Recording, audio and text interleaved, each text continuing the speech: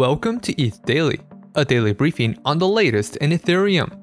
Hackers steal 7,500 ETH in a Uniswap v3 phishing attack. Celsius pays back $113 million in DeFi loans.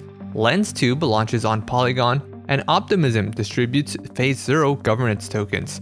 All this and more from ETH Daily starts right now.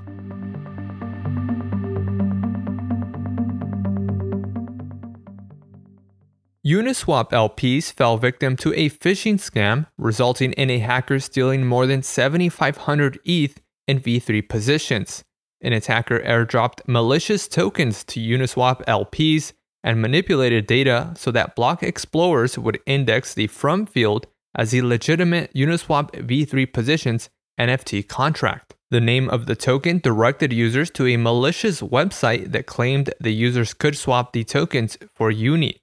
The website directed users to sign a set approval for all transaction, giving the attacker the ability to redeem the user's Uniswap v3 LP tokens. The attacker then laundered the funds through Tornado Cash in batches of 100 ETH.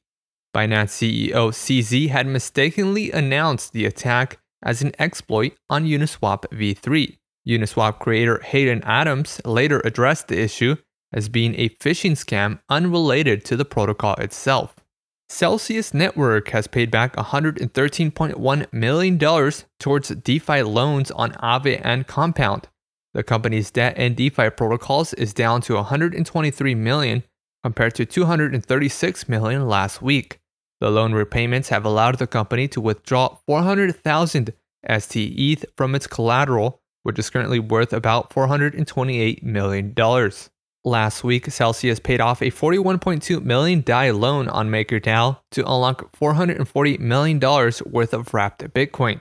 It remains unclear if Celsius plans to trade its ST ETH for ETH, which would result in a further loss due to a slight depeg in the asset. User accounts on Celsius have been frozen since June 12th.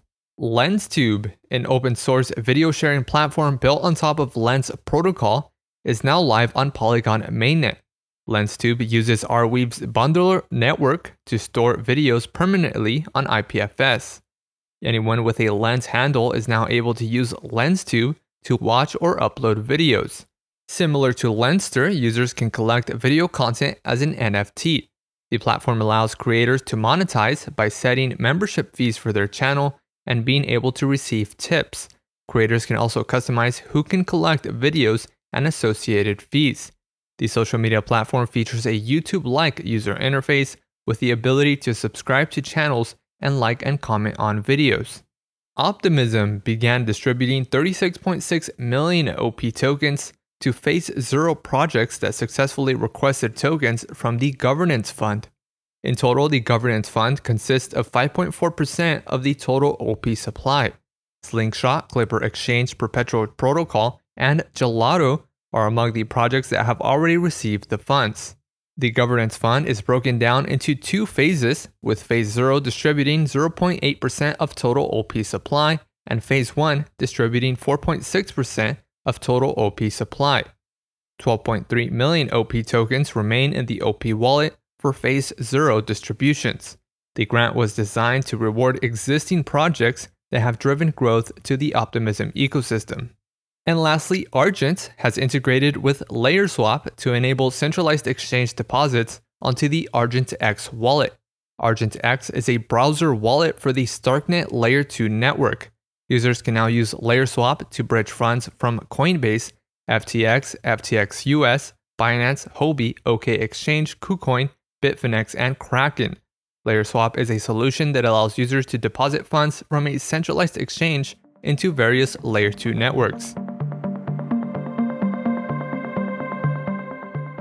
This has been a roundup of today's top news stories from ETH Daily. You can support this podcast by subscribing and leaving us a review on Apple Podcasts. Also, subscribe to our newsletter at newsletter.ether.fm. Thanks for listening. We'll see you tomorrow.